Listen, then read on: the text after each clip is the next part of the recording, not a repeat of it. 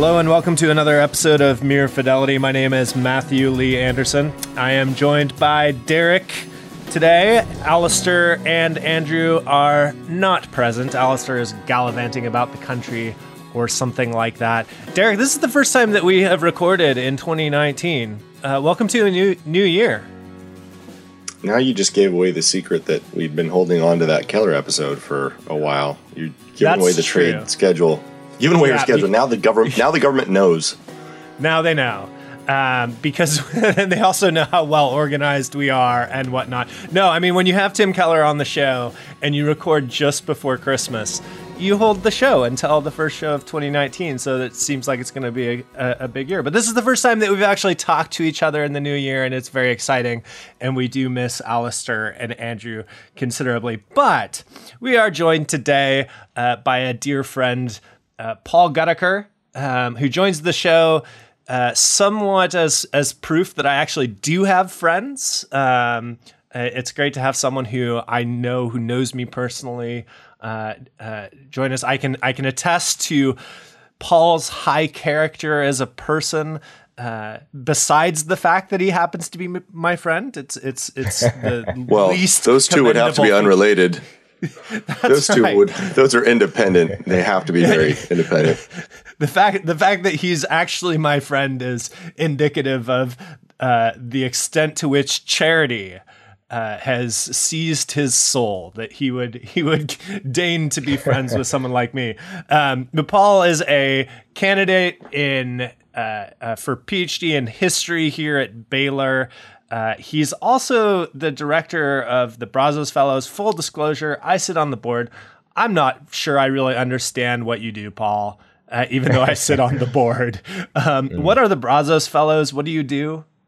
Yeah, well, thanks for having me on, guys. It's great. I'm looking forward to this.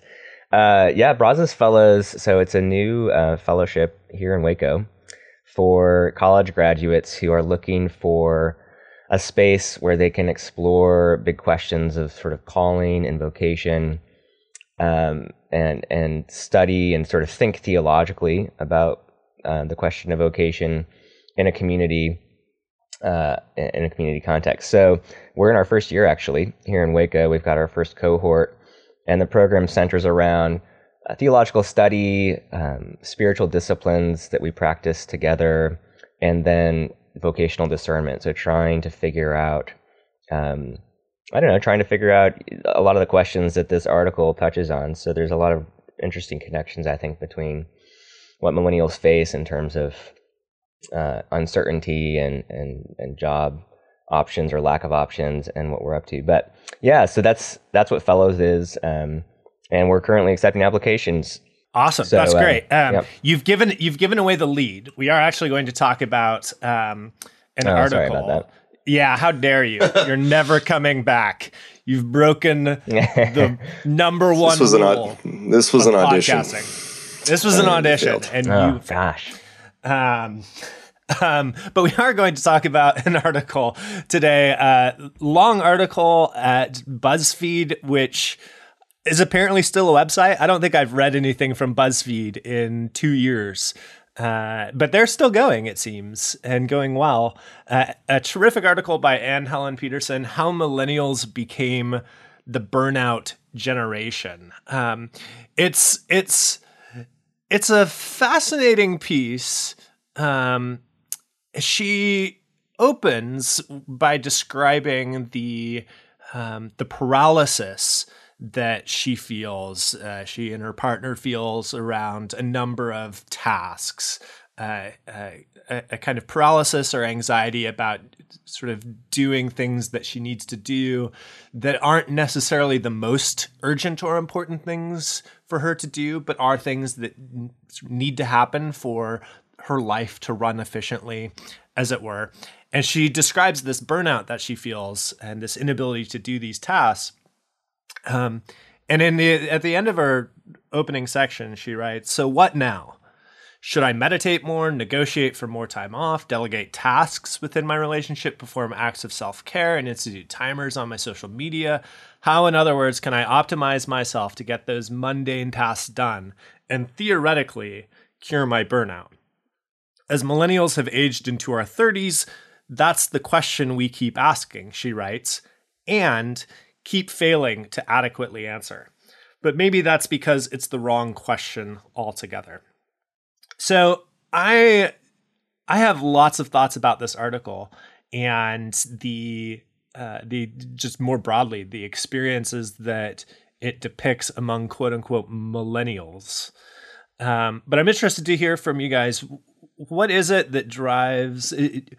I mean, first off, did the article resonate with your guys' experience? Do you think that she describes the problems accurately? And what should we make of this burnout that people in our generation tend to feel? Just at the outset, one thing that I thought really resonated and that I thought was interesting is that she's not talking about burnout in a sense that you can't get anything done, or you don't, you're sort of unable to get out of bed, and sort of it's not burnout in terms of sort of crashing, right?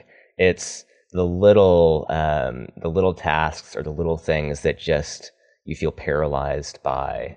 One example that comes to mind for me is in a really busy stretch in the last month, the fluorescent light bulb in our laundry room goes out, and I'm like absolutely like, I can organize a retreat, I can set up meetings, I can like write a dissertation, but I'm totally paralyzed by this. It's like, well, what am I going to pay an electrician $150 an hour to look at this?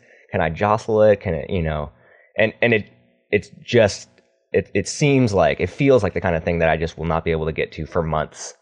And that's the feeling of it, right? Even though it's not a huge project or anything. So her sort of account of this being, again, not a sort of general apathy or laziness or anything like this, but feeling overwhelmed by things that probably shouldn't overwhelm us, and then sort of describing how we get to that totally resonates. I'm totally there.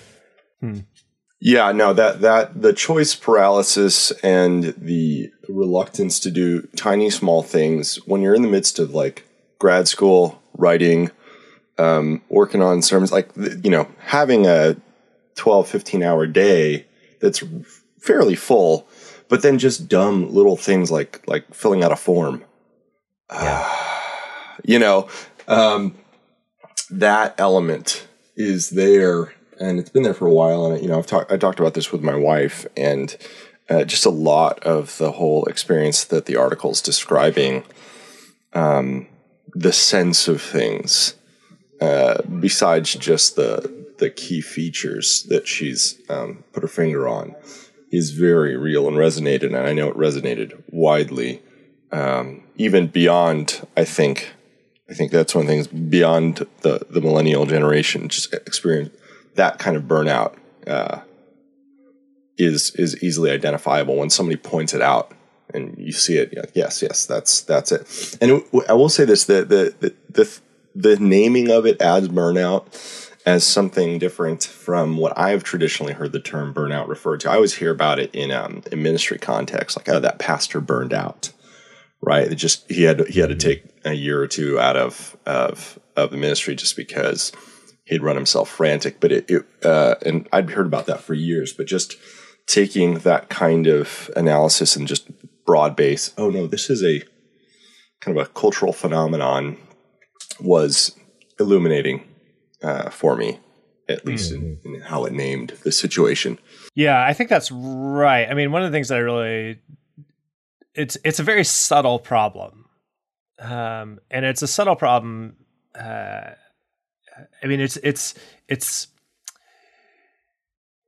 subtle problems are hard to name, and this kind of anxiety about what we're doing and the anxiety about the kind of sort of endless feeling of expectations or obligations that are upon us, a sort of endless source of things that we need to do that are open-ended, that lie before us that we have to fulfill, and the kinds of like endless demands. There's a kind of weariness that sits within the soul around all of that, and it's very easy to want to check out from doing those things, and to really, I mean, she talks about paralysis, to be paralyzed from doing about them, to not actually be able to do these sort of mid-range tasks because we just don't have the kind of personal or practical or emotional energy on the one hand, but we also don't have the kind of like discipline or drive or whatever it is that our parents seem to have, such that these things always seem to happen, right? What was interesting was just how much of this, realizing how widespread it is. A lot of this stuff I'd kind of, especially my experience over the last few years, I'd kind of pinned on grad school, because grad school for, when you've been in it for 2 or 3 years, there's just this level of, you sign up for a task that isn't done until you've got a dissertation in hand. And so for, the day you sign up, and then you go to classes, and then you do research, and then you pass a thing, you pass comps, you pass whatever, but it's the feeling that you accomplished something. Really, I don't think, I don't know, I haven't been there, but I don't feel like it's ever going to really arrive until I'm walking out of a dissertation defense that hopefully goes well or something. But when you start to realize that feeling that there's always something on the horizon that will never, the burden, the can keeps getting kicked, the existential relief can keeps getting kicked further and further, a year out, year and a half out, whatever. The fact that that's even more widespread than just, the narrow experiences of a grad student. This is just everybody's got the existential can being kicked out, but it's attached to other things like the day that you will be able to have affordable health care, or the day that you will be able to be in a home, or the day that you will not be constantly checking your near to zero bank account. That broad-based sense of things, or the day that you, get a career that you love that handles all those things. It's just, it's illuminating. But that horizon element, it's really interesting. I don't know that she touched on it as much. It's been a bit since I read the article, but the hopelessness, I think, is part of the general sense. I mean, I don't think I'm hopeless right now, but that level of the temptation towards a despair of the future is part of what I think characterizes this sense of burnout, in that your hopes for what were going to materialize have failed. And like she says, part of the experience of millennial burnout that she's talking about is the fact that all these folks were told that if you go to college, maybe go to grad school, or take all the test prep, do all the things that you get out and there's a job and you can start living your life, and then it didn't materialize for a whole bunch of people. And it seems not to be materializing consistently. It robs the general normal sense that put in the work, get the payment. The effort leads to a particular result, or a result of a sufficient payout that this little thing will happen, or this big thing will happen. And so the hopelessness factor, I mean, that was thick throughout the article, especially because she ended on a almost entirely hopeless note. And that was also something that was just striking striking. But it got me.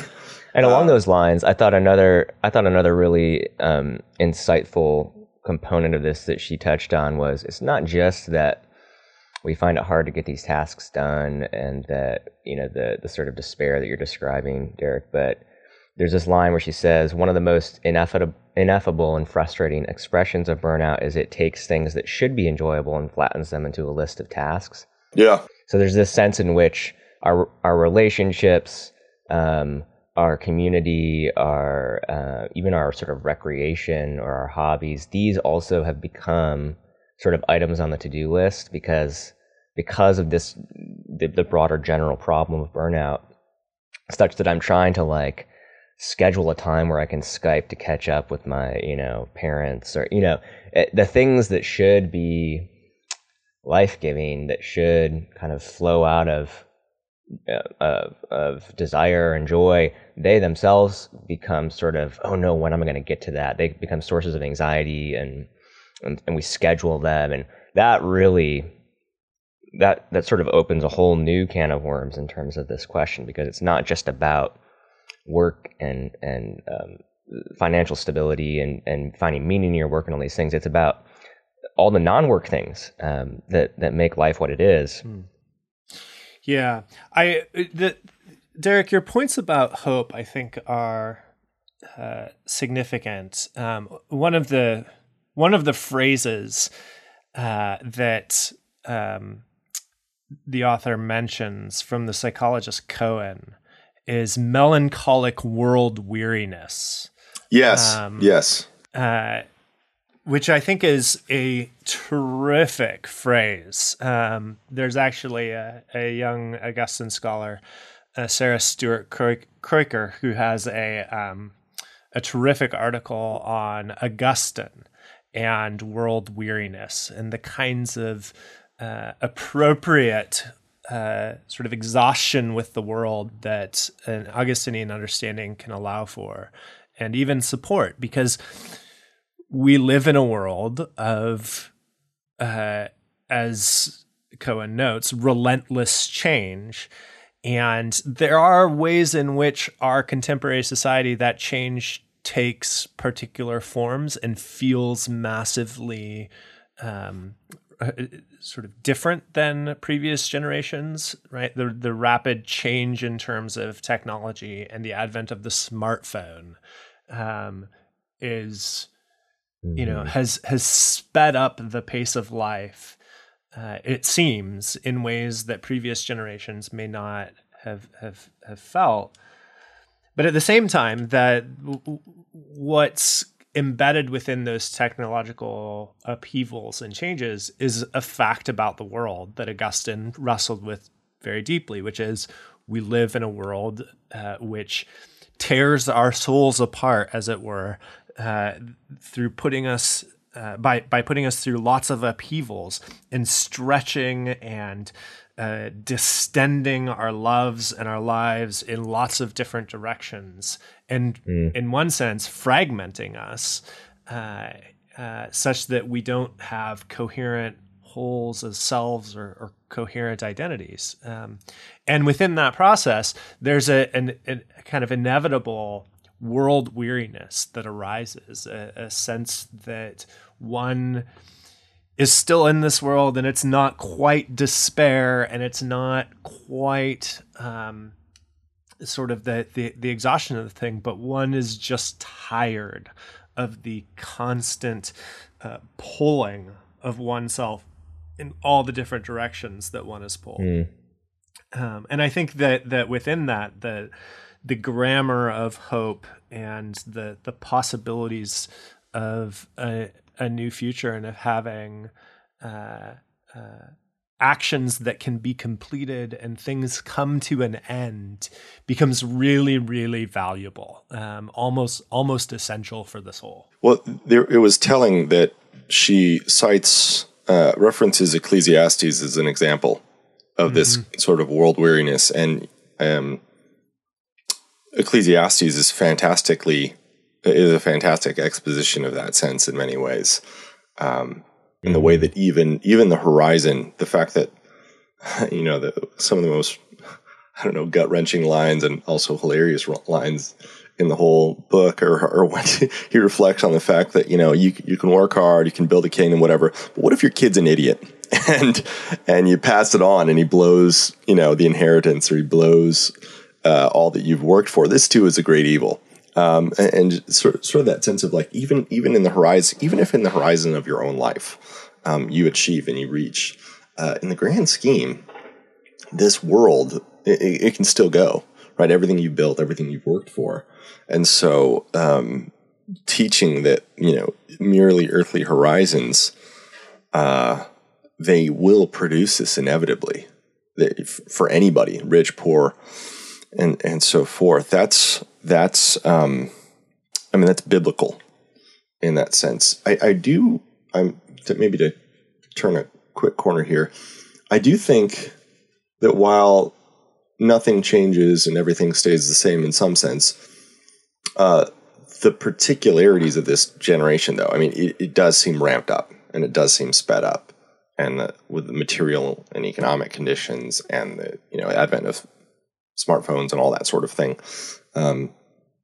which is part of why the pushback was that this isn't just a millennial thing. This is a widespread experience, which I think is probably to some degree true, but that seems to be even more pressing on those who've just grown up in it. And it will probably be even worse for the kids coming up after us, Generation Z. I am curious what you guys think about responses to it, to answering this particular challenge now under these conditions. And I don't know what that looks like. If you guys are thinking broad social, political, economic, that's not where I go, but so I'm curious what you guys think about responding in this particular time to that. Yeah, one of the things that comes to mind, I actually wondered if she underrated the smartphone and the sort of social media, digital technology side of this. She definitely touches on it, but the research that shows that we're, Sherry Turkle's research that shows we're more connected than ever, but we're more alone than ever. We're busier, and we get all these sort of jolts that make us feel like we're close and that we're connected and we're relating, but in fact we're isolated. And teenage depression, anxiety, all these things are on noticeable rises since 2007. So I she might actually underrate that and favor the bigger economic and political explanations. But one of the things that it's sort of related to the economic that comes to mind is the role of sort of consumerism, not just in our buying, but in sort of all of life, the endless choices that we're confronted with that do seem in some sense at least unprecedented. So Alan Jacobs talked about this last summer at the Christian Study Center's meeting, where he said, our students are being told that they make their own meaning. They are responsible not just to get a job, but to decide who they are, how they identify, what their purpose is. And this is an enormous burden. It's actually a burden we're not meant to carry, right? And so on the most sort of fundamental theological level, just to respond with an account of being creatures, finite, limited. This is actually really good news, I think, for millennials. You're not your own. You don't have to decide who you are. You don't. All the endless choices that you're faced with, some of them are given to you. It's at least a way in which the gospel is profoundly good news to someone who carries this enormous burden of really being responsible for the eternal meaning of their life, as manifested through choosing everything from a college to a job down to a gender, right? So there's something that the finitude of being a creature, of our identity being given to us rather than created by us, that seems to me to be one of the roots of this anxiety. Yeah, I did a short stint working with some Northwestern kids a few months ago, and just the element of identity in Christ as given and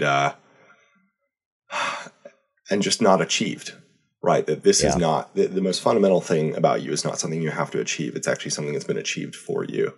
And out of Ephesians 1, and the way that actually leads to, just actually fundamentally the ability to rest, to take a Sabbath, to realize that you don't actually keep the universe spinning. You don't keep it in orbit. You don't save yourself. This is just going Protestant, justification by faith here, but that I do think is actually a reorienting gospel, that the practice of Sabbath and regular Sabbath worship should be aimed at reminding and recentering and reorienting us to that basic sense that in all things, that doesn't actually fix any of the material or economic or whatever general conditions, but it reorients you into a bigger frame, and it puts those realities in that bigger frame, and it gives a different horizon that is huge. Matt? Yeah, I mean, Derek, that's interesting. I mean, to be really crass and cynical in response, it sounds a bit like LOL, go to church. Yeah. What's wrong with that, right? Matt? Yeah, nothing's wrong with that. LOL, people should go to church. But I do think, Jake Meador at Mere Orthodoxy had a terrific post where he doubled down on the economic dimensions that lie beneath the article. And the author, and Helen Peterson really brings this up and frames this as a response to certain economic conditions. And Jake's point was, this is not so much about millennials. This is a matter of class, and it's a certain kind of millennial experience. I'm not sure that's true, honestly. I mean, when I think about the people that I know, it's certainly not a matter of class in any traditional sense that we would think of class. My friends who live and come from very different social classes than I do seem to have the same sorts of challenges around these kinds of things as my upper class friends do, albeit in very different ways. But I do think that there is also a kind of sense of age here. So one of my questions is, how are millennials transitioning into middle age? And there's a natural virtue that Aquinas talks about, which is something like magnanimity. It's a sense of almost greatness. It's a sense of like wanting to do big things, a sense of ambition, a sense of, that you're going to leave a mark. And it's a natural virtue. And it's a sort of virtue of youth, right? Those who are in college, beyond college, and I think maybe this is generational, but I think like millennials, when I was in college and beyond, we were marked by this sense of magnanimity that we were going to, quote, change the world. And 5 or 6 years ago, there was a whole spate of books by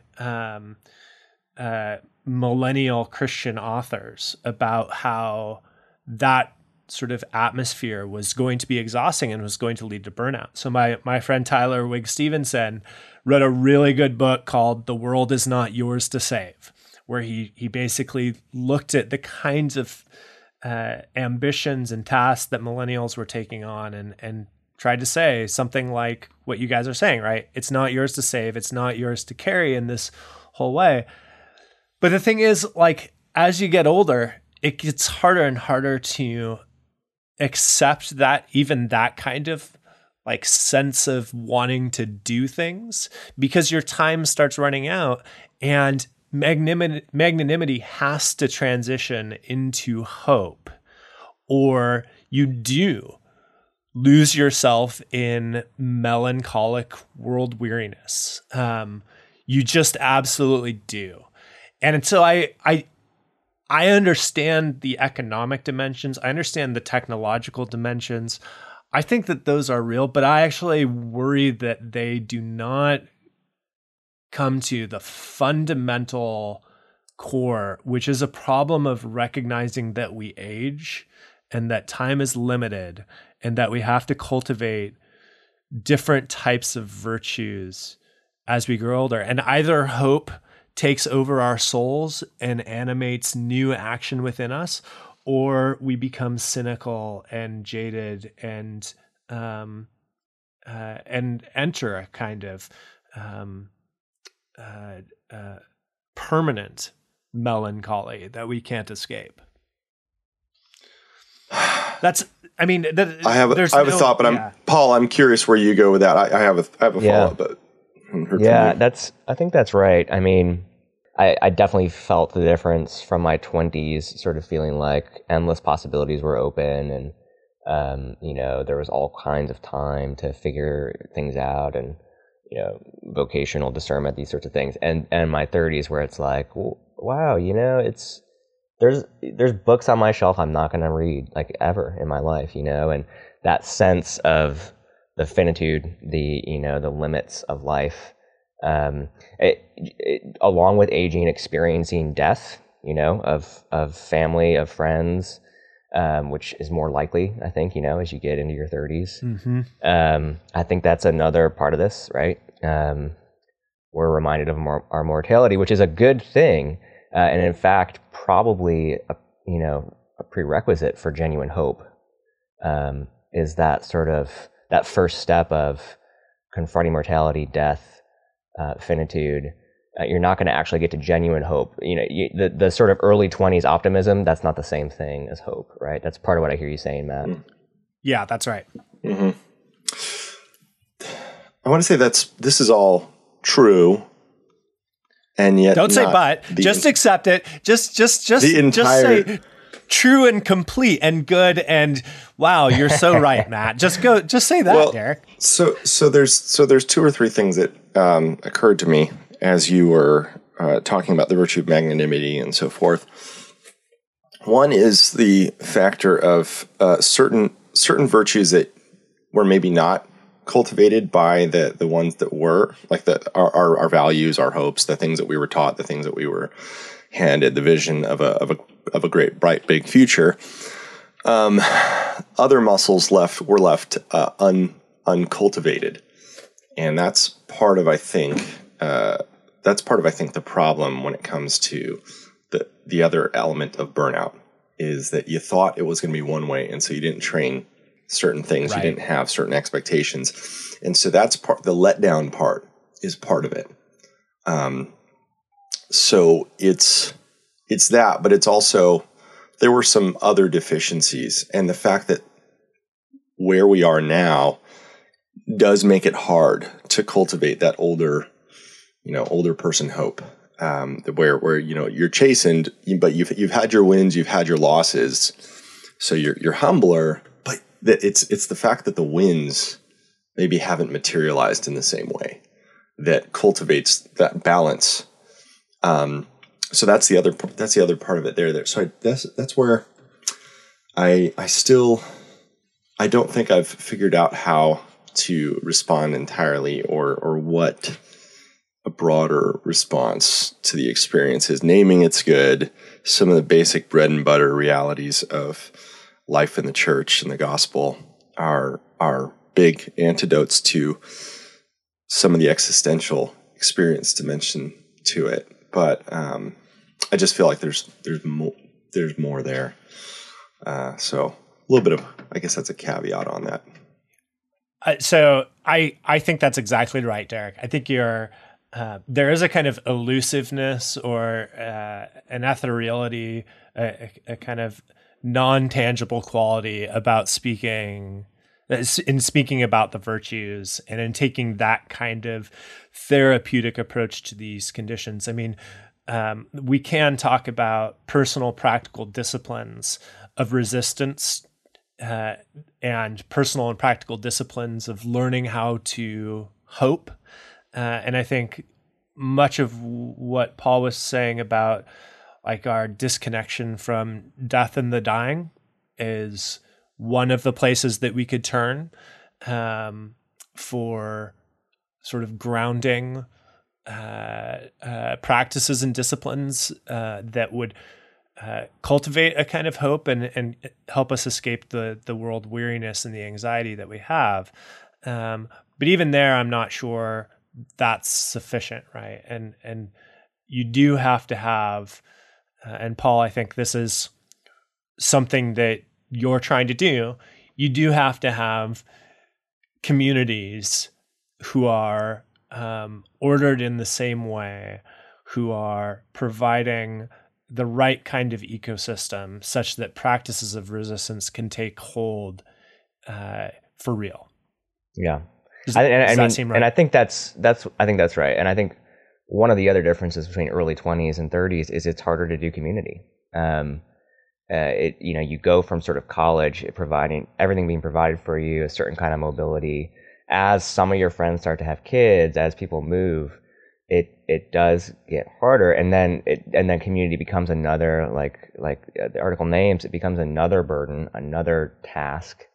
And so, yeah, I guess one of the questions we're trying to get at with our work with the fellows is, like, how do we build these structures so that when we talk about the disciplines of prayer, daily prayer, when we talk about the discipline of Sabbath, which you named, Derek, which I think is really underrated here. I mean, just practicing Sabbath is a radical move against this.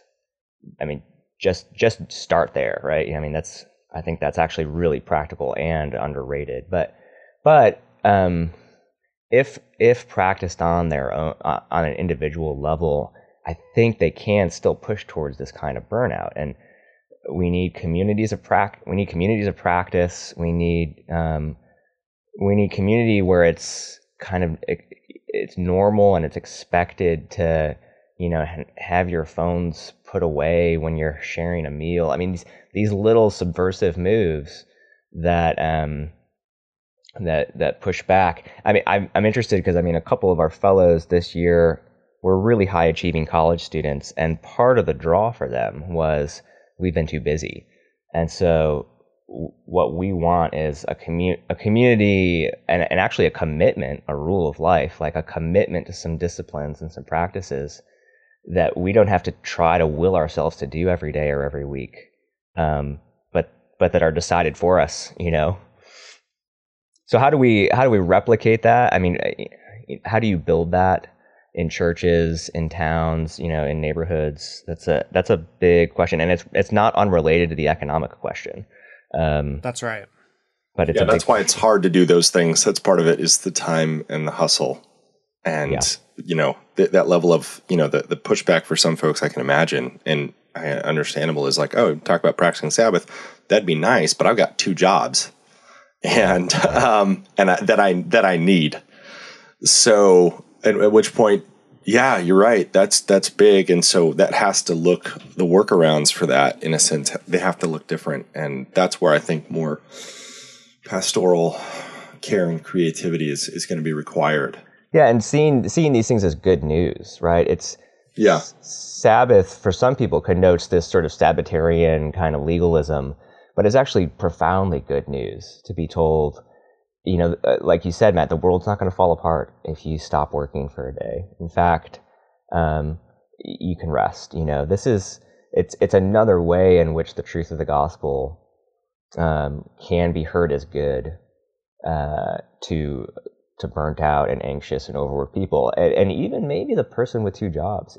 Maybe there's a kind of Sabbath practice they can enter into. I think that's right. For those who are listening at home, this has all been one long setup for 2 things that you should know about. One is the Brazos Fellows, which Paul is involved with. I think the other thing that we should just mention here is Jake Meador's forthcoming book, In Search of Common Ground, which is going to take up a lot of these questions in more full terms. And we talked about having Jake on the show as well, and we're going to have him on the show a lot around his book. And so we decided to hold off on that. But I do think that the kinds of sort of broad questions about how we organize communities such that we have practices of resistance within an economic environment that is not necessarily conducive to them.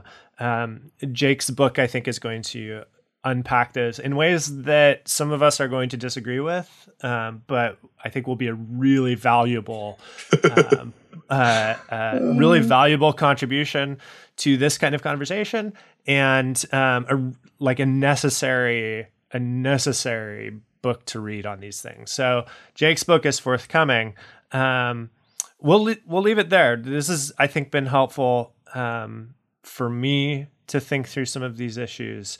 I'm always interested in the ways in which theological concepts and the language of virtue and practices like Sabbath work their way into our lives and out into the community. And, Paul, the experience, the practices that you are pursuing as a part of the Brazos Fellows and the experiment of forming a community that is a learning community, that's discerning vocation, that's trying to answer some of these things in a robust and theologically grounded way, I think is really exciting. So, Paul, thanks for joining us today. As much now that we've talked about like the burdens that community becomes as we age, thanks for putting up with the burden of my friendship. Well, thanks for having me. I mean, I actually asked a couple of our fellows this morning before jumping on, is part of the problem too many podcasts with Burnout? But they insisted that that's not the problem. So good news, you can keep listening to podcasts and not fall into burnout and anxiety. So. We appreciate that immensely. However, podcasting sermons is still a bad idea. And on that final note, we're going to wrap it up. If you're interested in learning more about what Paul is doing with the Brazos Fellows, you can find out information at brazosfellows.com. Again, I strongly recommend the program to you. If you know a college graduate who's interested in a year of rigorous vocational and theological discernment, the Brazos Fellows is a terrific way for them to experience that. For all of you who are listening at home, we're grateful for your time and your attention. We're especially grateful for our Patreon subscribers for your generosity and support of the show. We know that we've been remiss in extending our gratitude, as we should, to all of you, and we've got some changes coming in the near future, which will hopefully allow us to do that more tangibly. So stay tuned for that. If you'd like to join the merry band of Patreon subscribers or subscribe in iTunes or the like, the links to do so are in the show notes at Mere Orthodoxy. We'll be back soon with another show about the shape of faith and theology in the modern world. But until then, this has been Mere Fidelity.